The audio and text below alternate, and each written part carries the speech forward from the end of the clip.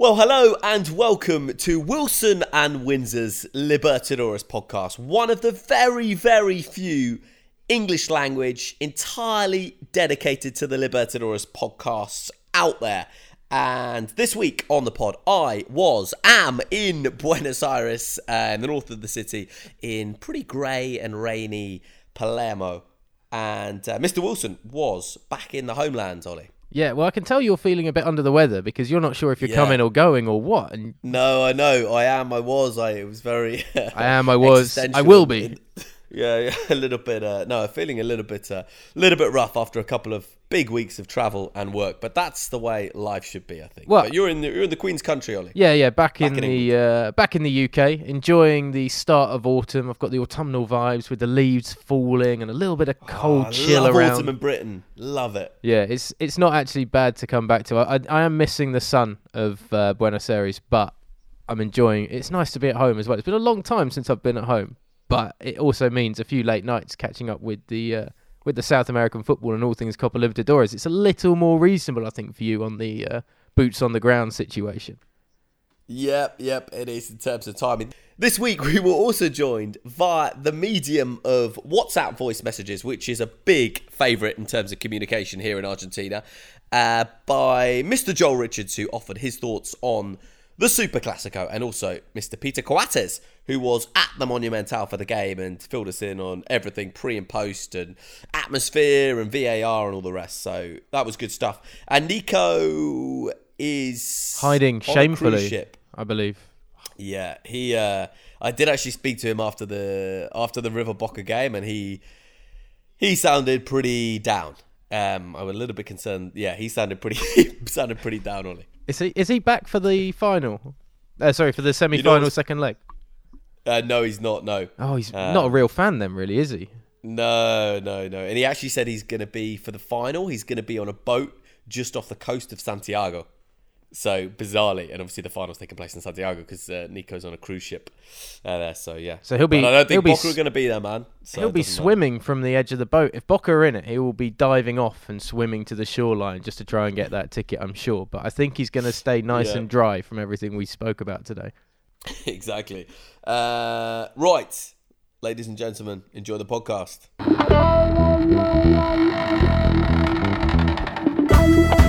Apila takes it down, takes the strike on, and fires Boca in front. Might be a second one here for Bruno Henrique. Into the bottom corner, double delight on the night for Flamengo. Decisive from 12 yards, and the Brazilians are well and truly in the driving seat now. This is McAllister to go. It took a deflection, but you can't take it away from the debutant.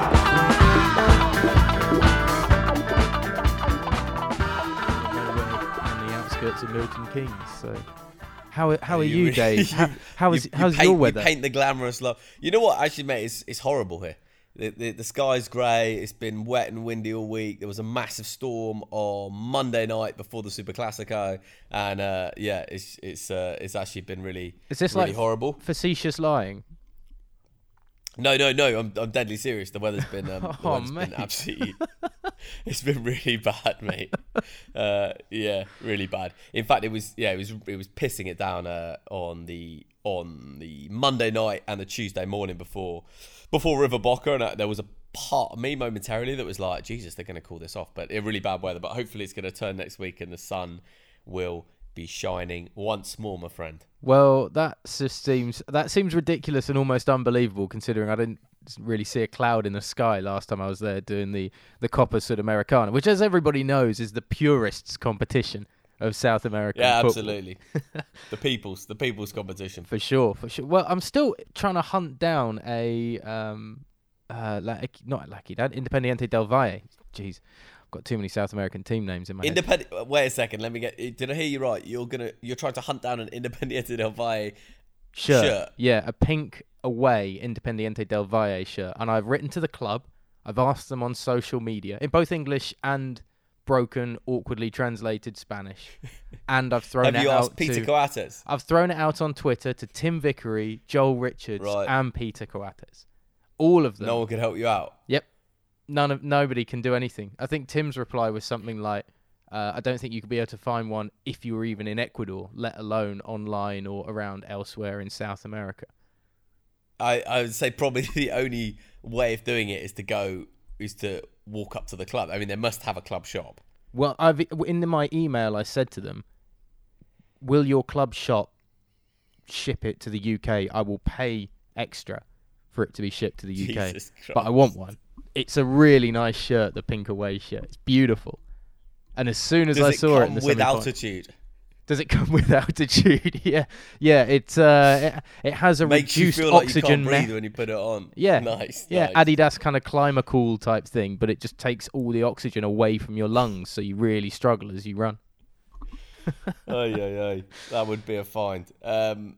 Right, the Super Classico, Wilson. Yeah, let's get away from football shirts and talk about actual football, shall we? Autorizada a cobrança, lá vem Borré, perna direita na bola, a batida! Gol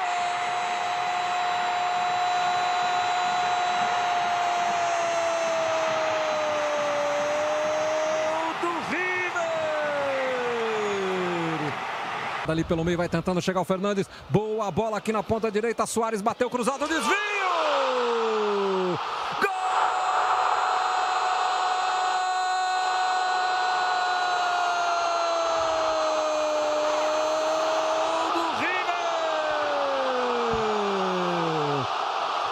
Yeah, I mean, you asked me, you said pre-game atmosphere, right? What was the atmosphere in the city like the days before?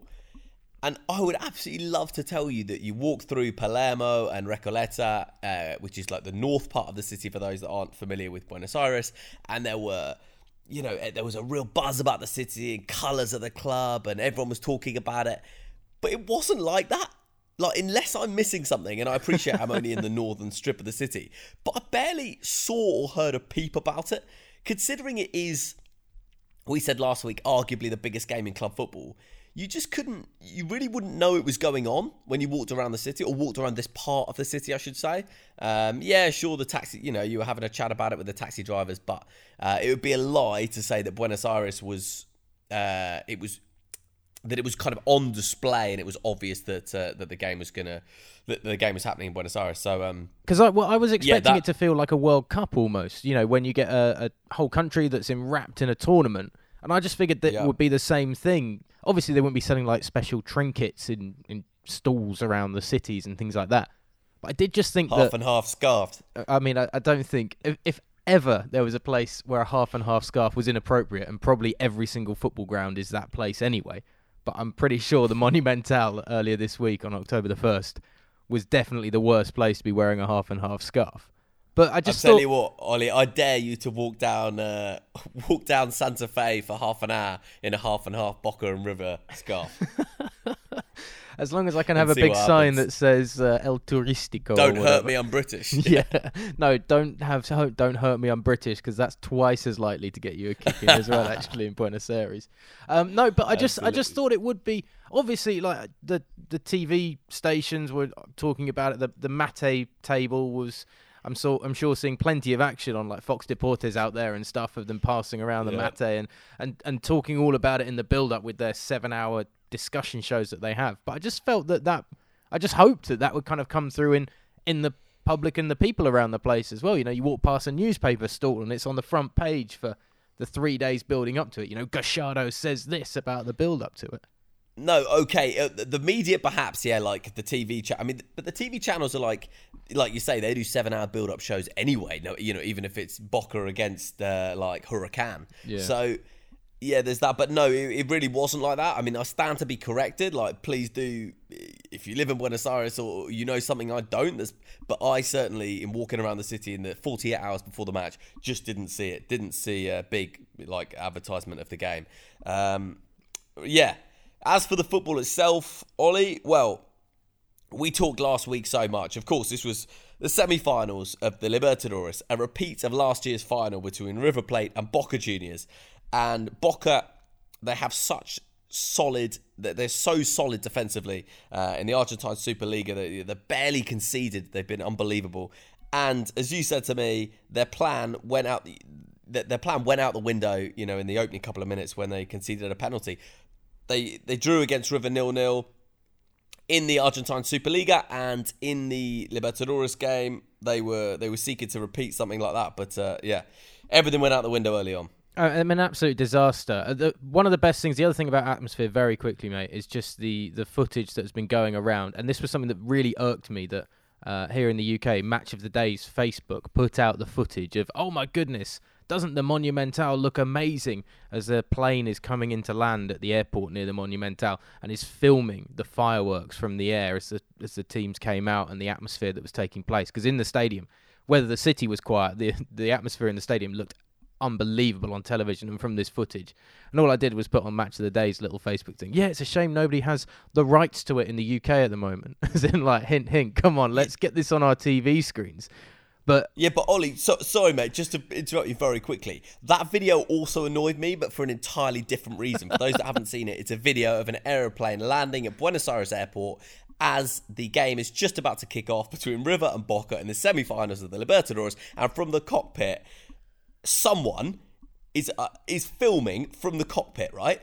When the plane is supposed to be about to land. Like, do you want to get any more unprofessional? No, but Ollie, if you get in a taxi or you get on a bus, do you expect the driver to be filming shit? Like, I saw that and I thought it was just totally unbelievable. And people say, oh, maybe it wasn't the pilot, maybe it was his or her crew. I don't give a shit. I thought it was totally unprofessional. I would certainly agree with the unprofessionalism. I would also say that you mentioned taxis, and do you expect somebody in a taxi or a taxi driver to be filming and using a mobile phone? In Argentina, I don't think I've been in a taxi where the driver hasn't been. But so if air travel is seemingly the same as that, it's for an aesthetic. It's a wonderful video. No, it's unbelievable. And the footage we saw from Peter Coates' Instagram as well. He was in the thick of it in the crowd. Great plug. And a few of them. Videos that have come out on the internet of the atmosphere inside the ground before and during the game looked phenomenal, and that's one reason why the Super Classico, I think you just can't beat it, particularly under the night sky in the Libertadores. Looked incredible, and then it all went to pot for Boca, as you say, inside 3 minutes, and everything that they seemingly planned for, with that heavy heart of the midfield, Abila up front on his own, leading the charge, leading the counter-attack. Basically, Boca scripted what we scripted for them for the first 2 minutes of this game, and then River started to impose and impress, and a lunging challenge by Mas, as Izquierdos wins the ball brilliantly to nick the ball away from Borre inside the 18-yard box, and frickin' Mas, the left-back, just sticks his foot in from behind and brings him down. It's like, well, that's game over for Boca's game plan. Completely. Yep. And I mean, for me, it's a penalty. Mas's left leg comes across and Borre goes down, and after a VAR check, it was awarded. But when your entire mentality, all the tactics, everything from Gustavo Alfaro is based on keeping it tight, not conceding, looking for a 0-0 or worst, trying to take the game to the last 20 minutes. To concede so early was just unbelievable. Borre puts away the penalty. It's actually a really nice penalty. It's one of those penalties where the striker's just looking at the goalkeeper. He's almost eyeballing Andrada, and then at the last minute he looks at the ball and slots it away. But as you say, like, Alfaro's game plan completely up in smoke within the opening 5 minutes of the game. And that's the problem when you're a defensive coach. He doesn't have a plan B, Ollie. He doesn't have a plan B. Well, that was the trouble, is that as the first half wore on, you didn't really see any change from what they were trying to do, what we expected them to do, really. I mean, there were a couple of opportunities on the counter-attack, and you know that Capaldo, for instance, is going to be regretting that miss just before half-time for a very long time if Boca end up going out, and was sent off later on in the game as well, Nicolas Capaldo. But Reynoso and Capaldo both had chances from range as well, but that was all Boca were really restricted to until the Capaldo miss just before half-time, because they didn't really have another option. And although they wanted to be more aggressive and not just play counter-attacking football, in the way they were set up, there wasn't any other real way to go and approach that game, because the fear of River Plate coming back the other way. Yeah, absolutely. And The only thing I'd take issue with, listen, Salvia wasn't 100% fit, so he didn't start. And, Zarate the same. But you do have Salvio and Zarate on the bench, and he took a while to bring Zarate, especially, I felt, on. He brought on Tevez, who didn't have much of an impact. So maybe Alfaro will say he doesn't have the players to take on River man for man, in an attacking way. But this is Boca Juniors, and it's the semi-finals of the Libertadores. And I just think, as a Brit, and Boca have such a kind of a myth about them, and they're such a romantic football club. I just thought it was a bit sad seeing Boca go to their arch rivals and just look really terrified and outplayed in every way, and just go there looking in hope more than expectation. And listen, you've got to give full credit to River, right? They scored the opening goal through Borre and were in total control. Yes, Capaldo did miss a great chance, and you could argue that if Capaldo scores that for Boca, it was Abila. Great work from Abila, doing exactly what he does best. Laid it square on the counter. Capaldo just blazes it over the crossbar. I mean, he really has to score.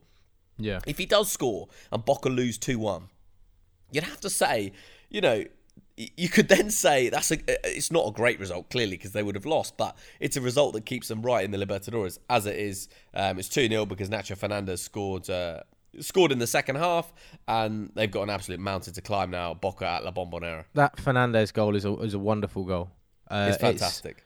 Do you feel in this semi-final we actually saw River take it into that next level around the top of the 18-yard box? Because when I saw that goal go in, it was about the 3 or 4 passes before Fernandez's finish, particularly the lovely pullback from Matias Suarez.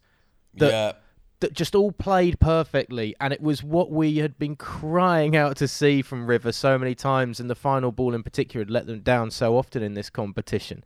They just were able to raise their game. Whether that's Gallardo and his influence, I mean, he was in the suit, obviously, which always helps, or whether it was the players recognising the moment, and perhaps, they've felt this whole tournament they can save themselves a little and hold something back and go even further and even harder and faster in these sorts of moments.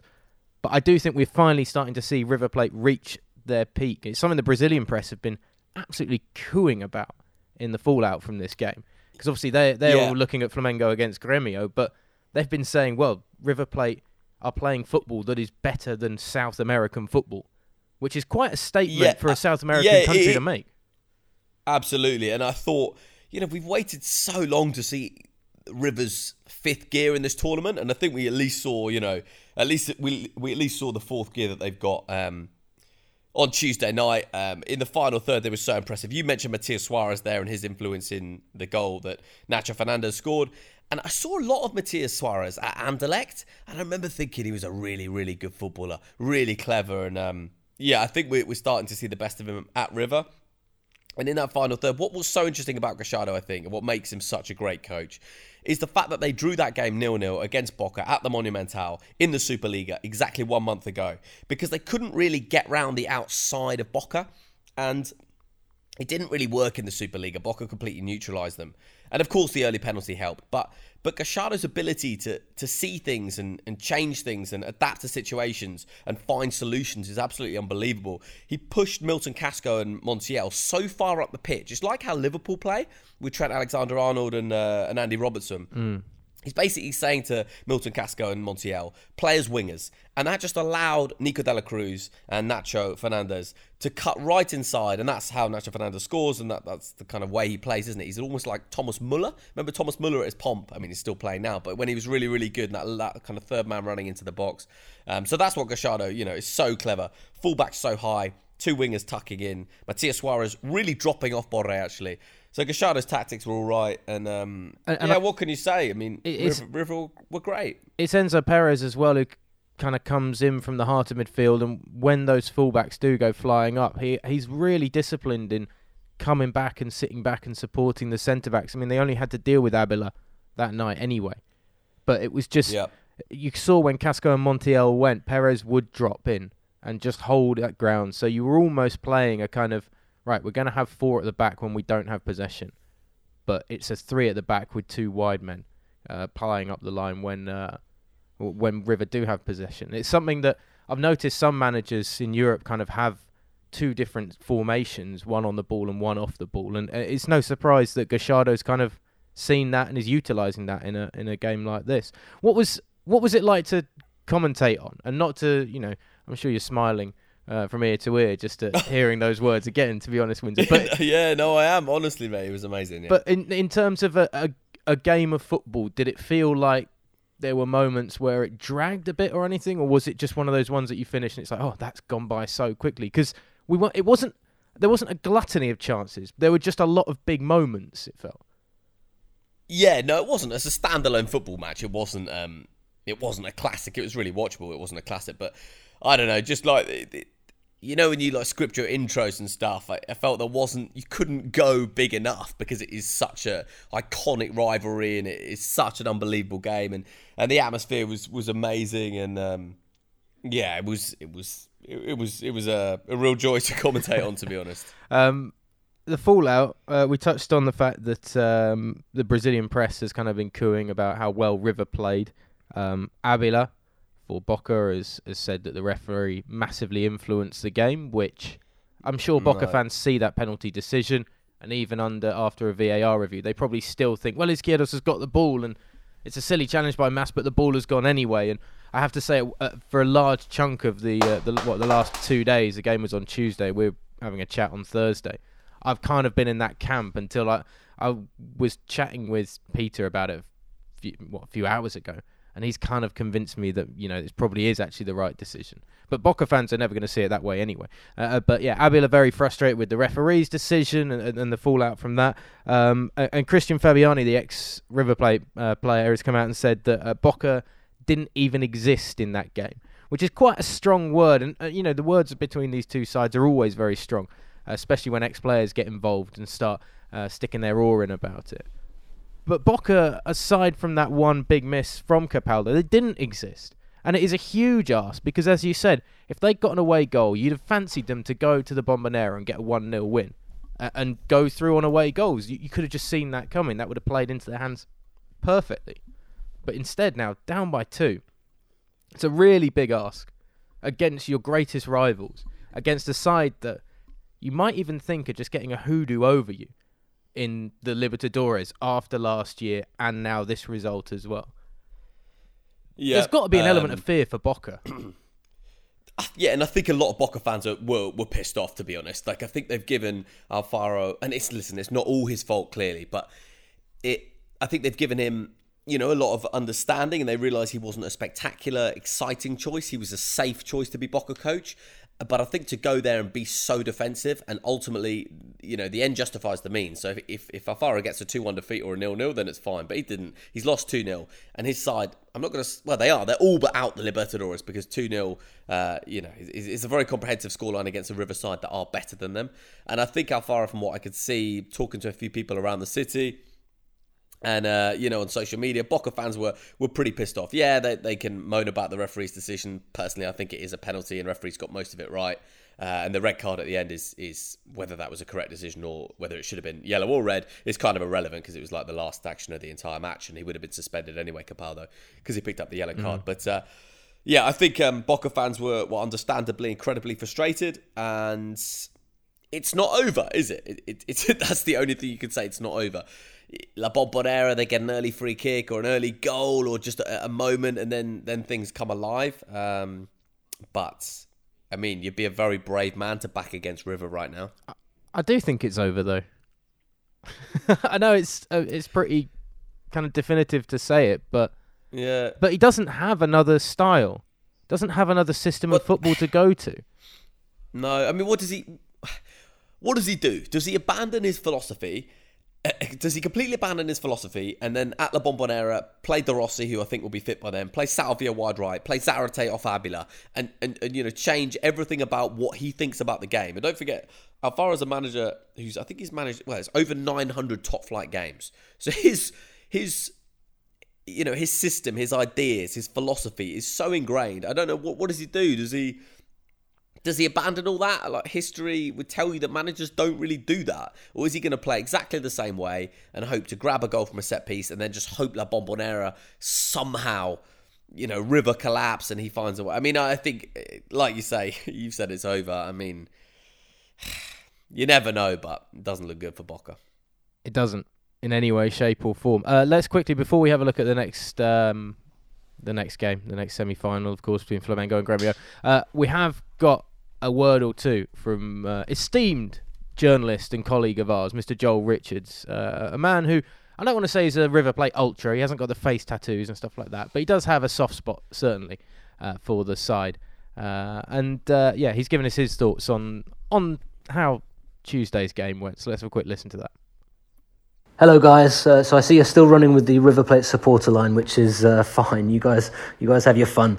No, obviously massive result for River Plate. Not just the result, but the performance in particular, because over the course of this campaign, I think there were a few questions about whether River could go the full distance once again. It's very rare, as we know, for South American clubs to reach 2 consecutive finals of the Copa Libertadores, and I think in the early phase of the competition, we saw in the group stage, we saw a River Plate that really at times struggled to finish off their opponents.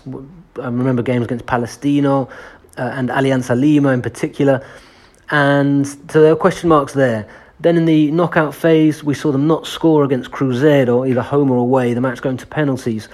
And so again, that question just about whether or not the side had the firepower needed to challenge for the Libertadores. Of course, against Cruzeiro, we saw a different side of River Plate, which is just as important, which is the mental strength in the penalty shootout. They held their nerve.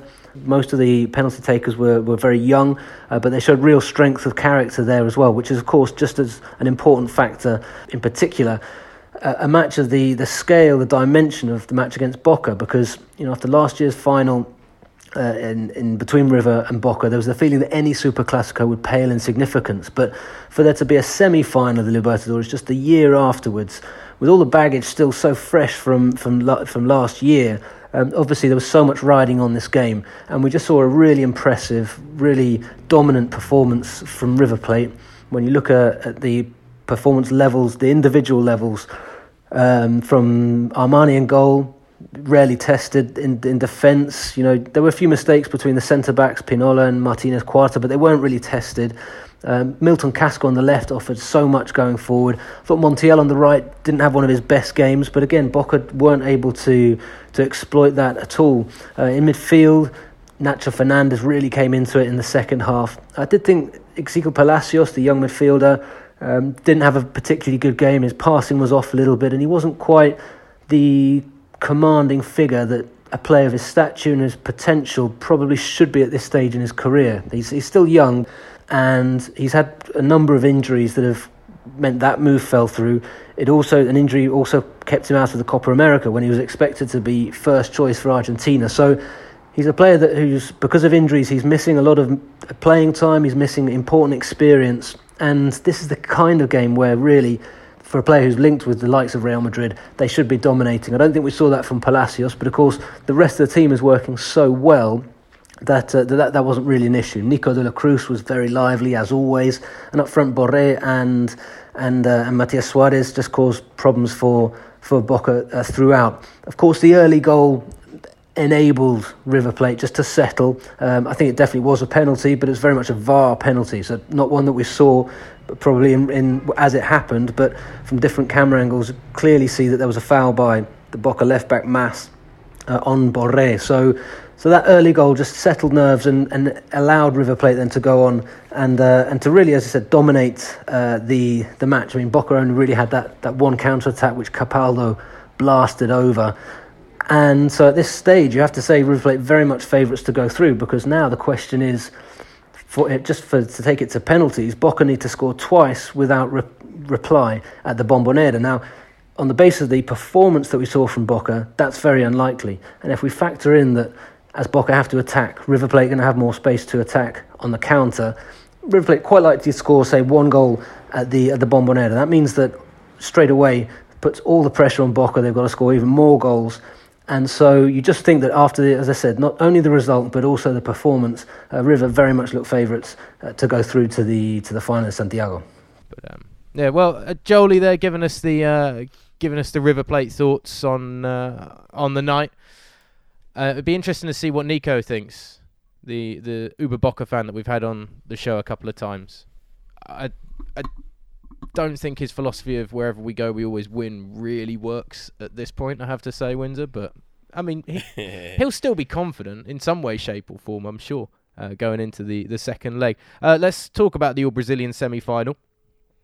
Did you tee up Peter Coates as well?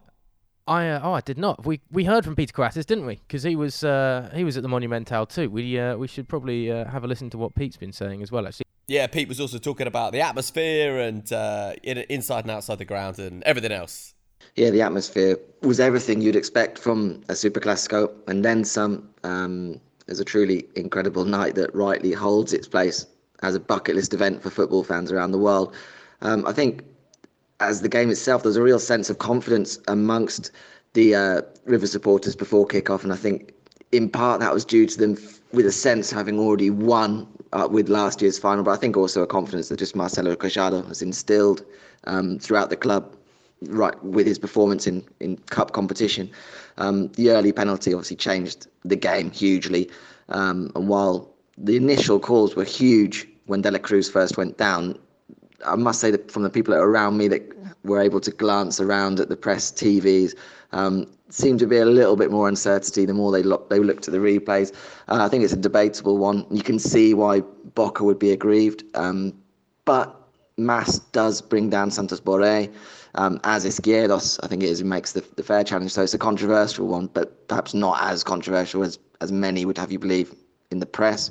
I think with the penalty, Boca's idea went out the window. They had no real answers to River. I think the supporters and even the players and supporters grew in confidence to the point of enjoyment, really, in the second half. Really didn't have that sense of apprehension about the game. Just the pace and width of River was too much, and Alfaro has to take huge responsibility for that with his tactics and his team selection just played into the hands of River. The question really now is whether Boca can turn it around, and I think the focus being much more on the officiating rather than their own shortcomings is good for Alfaro. But now 2 down, he has to sort of abandon his natural principles, and they have to go on the attack, and you sense really that Quixado's River and the pace that we saw in the first leg will be enough to counter effectively get the away goal that would really kill off the tie. Yeah, the second game then, Wilson.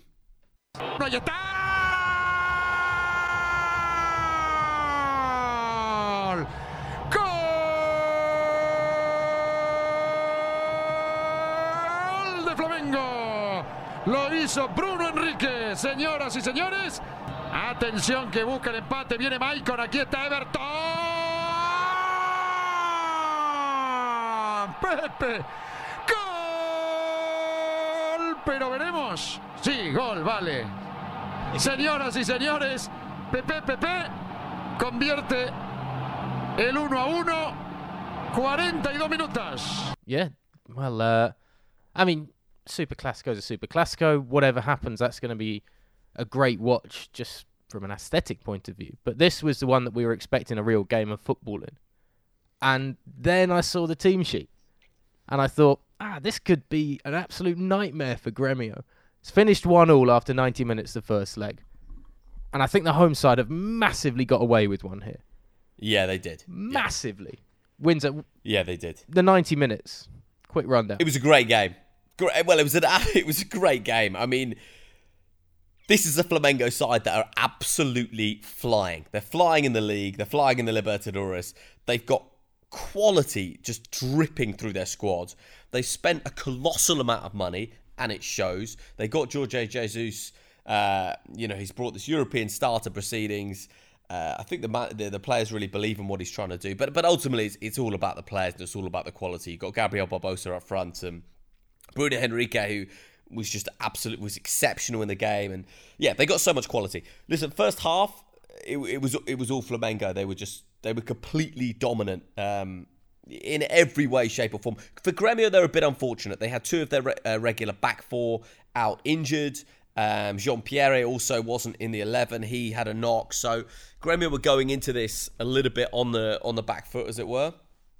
But take nothing away from the way Gremio played. I think they're the only side, and I include River in this, that are capable of playing 1-2-touch European football in the final third. And the fact that the game finished 1-1, is quite incredible, really, because Flamengo were so dominant. They had about 9 goals ruled out after VAR had a look. And that's honestly how it felt. I mean, they had. I mean, Gabriel Barbosa had 2 goals ruled out himself for offside, both of which were incredibly marginal but correct. There was also a goal for Everton Ribeiro, who put it in the back of the net, and Gabriel Barbosa had pushed Walter Kahneman. So, I mean, it was absolute action-packed. It was just bizarre. There were so many goals, but actually there were only 2 goals, you know? So the VAR was, it was a bizarre game in many ways. It seemed like that Gremio's 2 best players, who are the wide men, really, of Everton and Alisson, particularly with Andre left on the bench and Diego Tardelli playing up front instead, which just seemed like a weird decision, considering Tardelli's had 1 moment against Libertad in this competition, and Andre has been the go-to centre-forward for them. You mentioned as well, as you said, Jean-Pierre not playing either through injury, which just meant there was more expected of Everton and Alisson, and Everton in particular.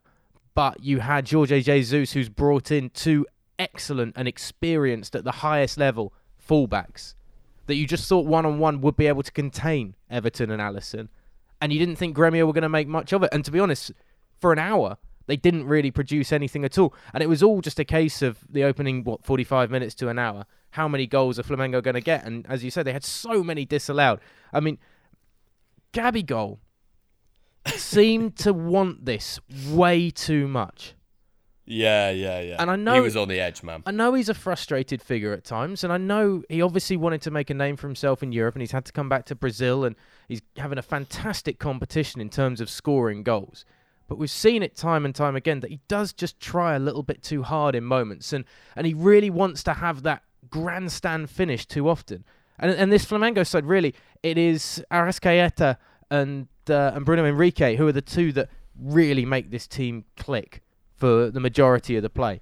Gabigol doesn't need to make that shove on Walter Kahneman. I'm sure there's a couple of words being exchanged, but he doesn't need to make that shove on Kahneman, which leads to that first goal disallowed. The goal after about half an hour or so, I mean, every time I look at the offside decision, I do think he's still onside, even with the line. I don't know what part of the body they're saying is offside, if it's the arm. His right boot. It was right shoelace or something. Yeah, there's like tight. It's like half an inch of a toe or something like that. But that's just going to add to his frustrations. And then you saw him shooting from distance a bit too often as well.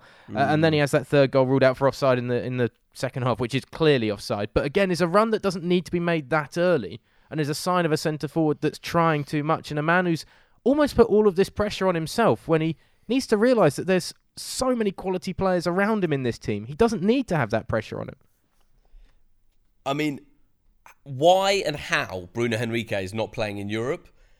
And I know Europe's not the be-all and end-all, and the Libertadores is fantastic, but I mean, why Bruno Henrique is not playing in Europe, I have absolutely no idea, because he's class. He's just utter class. Ran the game. As you said, Arrascaeta is also fantastic. The 2 fullbacks, Rafinha and Felipe Luis, they're both 34 years of age. And they're both bombing up and down the flank, by and large, kept Everton's threat to a minimum, apart from the crucial moment. We should say that Bruno Henrique scored, of course, after 69 minutes to give Flamengo the lead. It was Arrascaeta who produced a looping cross, and Bruno Henrique just wanted it more at the back stick, tapped it home. And then Gremio, with 2 minutes left to play, went up the other end, and Everton fizzed the ball into the penalty area, and the substitute Pepe scored to make it 1-1, and that gives... Well, it keeps the tie not just alive, it's absolutely still on for Gremio on a night where really Flamengo should have seen it off. They should be through, not just because of the goals disallowed for VAR, but their overall play was fantastic, and my God, they're a really good side. Should Michel have been sent off for that stamp in the first half that saw him just pick up a yellow card? It seemed to be VAR'd for a very long time. Yes, I mean... It's one of those, you might have got away with it 10 years ago, but the studs, as soon as your studs leave the ground like that and you make contact with the ankle of Gerson, I think he should have been sent off. But he wasn't, so, so Gremio kept 11 men on the pitch. It's a pretty good night for Gremio, isn't it? When you think of it in that sense. Yeah. They've got away from 3 disallowed goals. They've got away with a potential sending off. And then 2 minutes ago, they've snagged a winner. And not only that, but in the move for that... not the winner, the equaliser. But in the move for that equaliser, they've been able to take out Felipe Luis out of the second leg. One of the best assets that Flamengo have.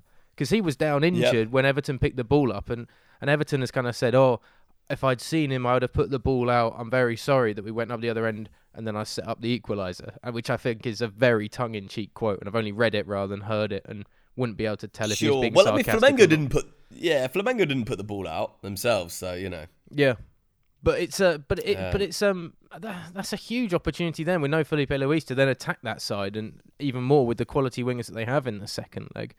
And you'd argue that Flamengo have got an away goal, but you'd argue that probably momentum is with Gremio because they've got more out of the game, whereas Flamengo will have finished that and be really frustrated with it.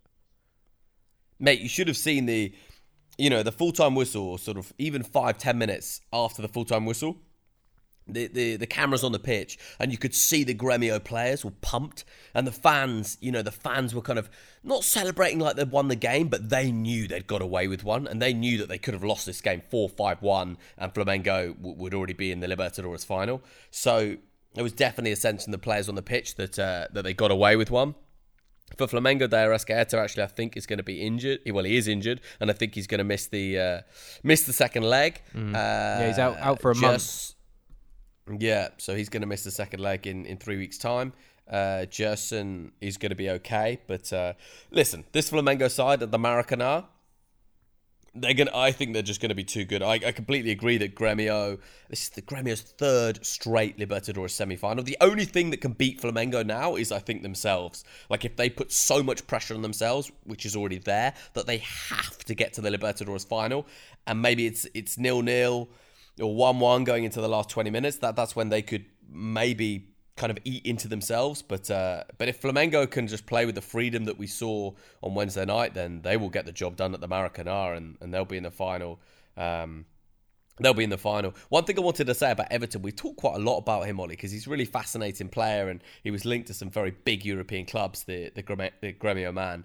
And the more I watch him, the more I don't think he's a great player. I think he has great moments. And you could say, like, what's the difference? Well, he's not consistently fantastic. Not even throughout 90 minutes. He's not consistently fantastic throughout 10, 15, 20-minute spells. He just has moments. Against Palmeiras, he had about 4.5 minutes where he showed up, scored a great goal, created the second Gremio goal, and won them the tie. And he didn't do really anything against Flamengo except assist the goal that keeps them alive in the competition. So, I don't think he's a great player, but I think he's got an unbelievable ability to step up in really key moments and produce, and that's invaluable. So I'd be really interested to see where he ends up, at the end of this year when the Libertadores is wrapped up. In terms of an evening of football, and do you think that's a night where VAR's got all the decisions right, but it's again one of those nights that the people that don't like VAR are going to turn around and say it's actually broken up a very flowing game of football? Or do you think it's a night that's a vindication for the use of VAR because we do have a game that is still well and truly a tie on for the second leg, because 2 of those goals could have easily been given and we wouldn't have had them reviewed, and Flamengo would be 3-1 up potentially? Yeah, I know what you mean. I mean, the disallowed goals were all the correct decisions. So I think the VAR debate has just moved on now. It's kind of like, it's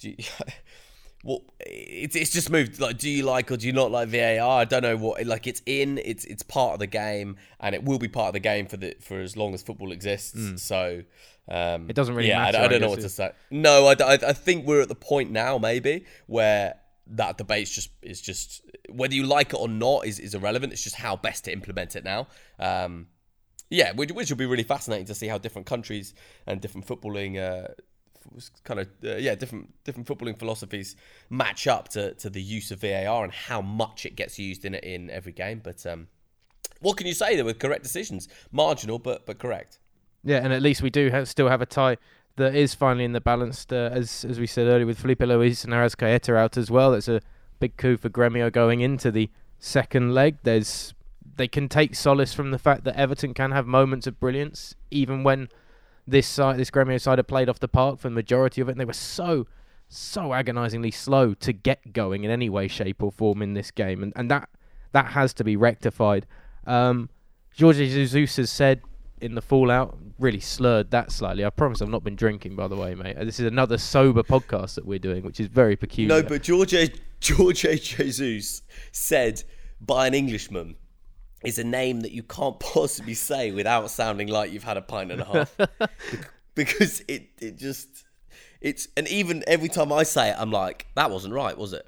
Because I've listened to it being said, quote unquote, correctly, and I just can't. I honestly don't think a native British mouth can say Jorge Jesus in the way it should be said correctly. It feels like your tongue that swells should get out up. of jail. Yeah, that's it. Yeah, that's exactly it. Even I'm a little bit ill today, Ollie, but even with that, I can't. The Jesus bit, I can't.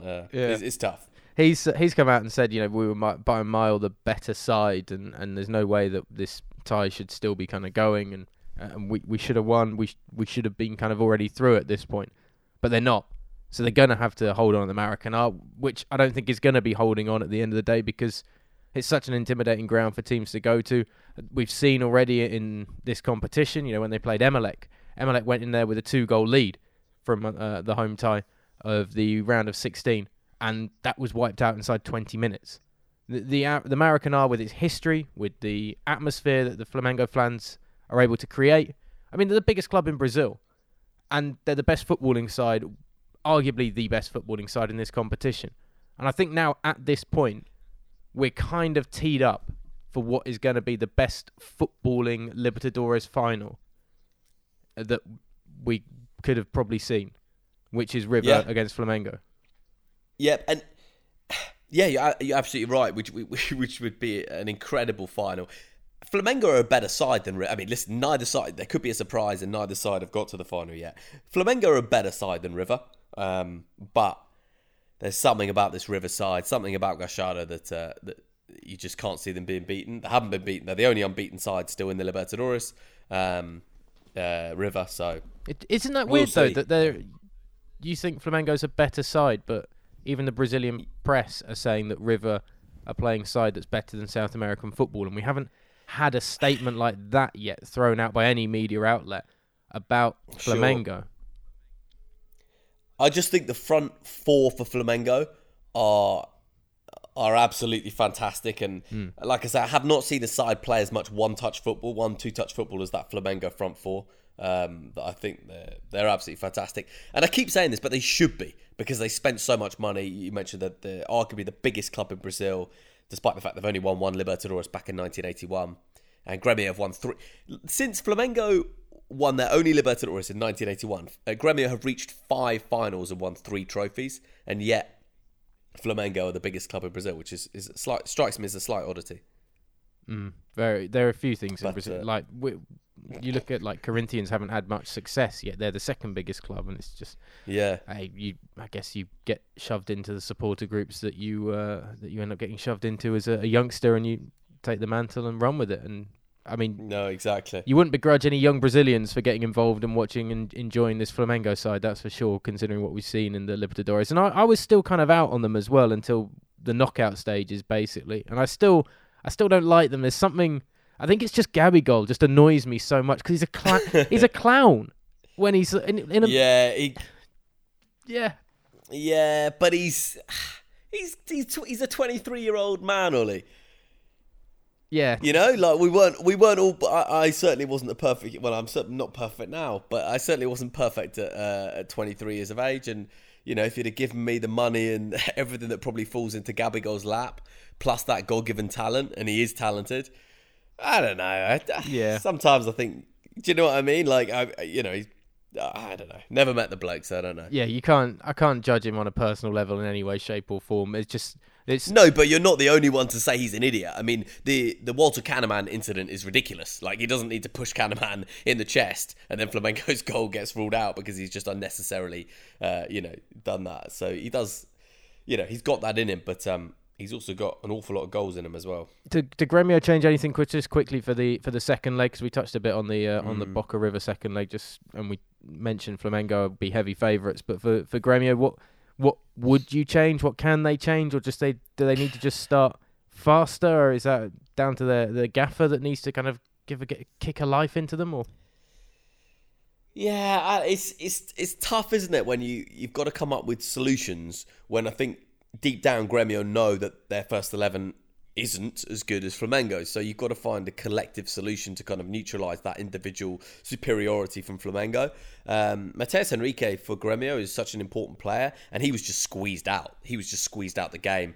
Flamengo were on him. They just swarmed all over him whenever he got on the ball. So Matheus Henrique couldn't pull any of the strings. I guess you want to try and rectify that. I can't see Diego Tardelli starting the second leg if Jean-Pierre is anything like fit. I'd find a way to get him in there. And then what do? You cross your fingers. You hope that Flamengo miss a couple of chances. You wait for the moment of inevitable magic from Everton, which will come at some point in the 90 minutes. You ride your luck and you see what happens. Really, I don't. I don't, there's no obvious solution for Gremio. There's not one thing obvious that they did wrong. They just faced a fantastic Flamengo side. Now, I'm still campaigning, Windsor, for the Get the Libertadores on UK TV some way, shape or form. Not just so I can hear yourself and Tim Vickery's dulcet tones going out across the airwaves at 1:30 in the morning over here, but also so I can actually watch the games in a proper television screen and enjoy it from kind of the comfort of a sofa rather than trying to watch it on a mobile phone or tablet or something.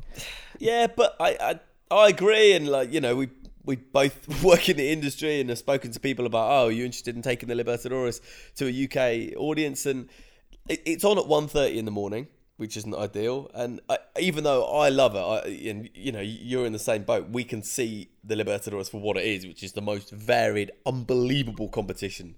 But European football is European football, and it swallows or dismisses anything else because it's its own giant. So I don't... Is there space? It's already such a saturated market, European football, and fans of European football that live in Europe. If you say, there's another competition you want to watch, it's on at 1:30 in the morning, it's a hard sell, isn't it? Well, judging by what may be happening with the Super Classico, there is flexibility to find that space, it seems like. I mean, we're hearing rumours that this could be perhaps delayed slightly due to obviously the elections taking place in Argentina. So actually, we're going to have a solo semi-final of Flamengo against Gremio at the Maracanã in 2 weeks' time after the international break. Is that right? And then yes. Obviously the second leg between Flamengo and Gremio won't be interrupted at all. That's got nothing to do with it. That will still take place on the 23rd of October in 3 weeks' time.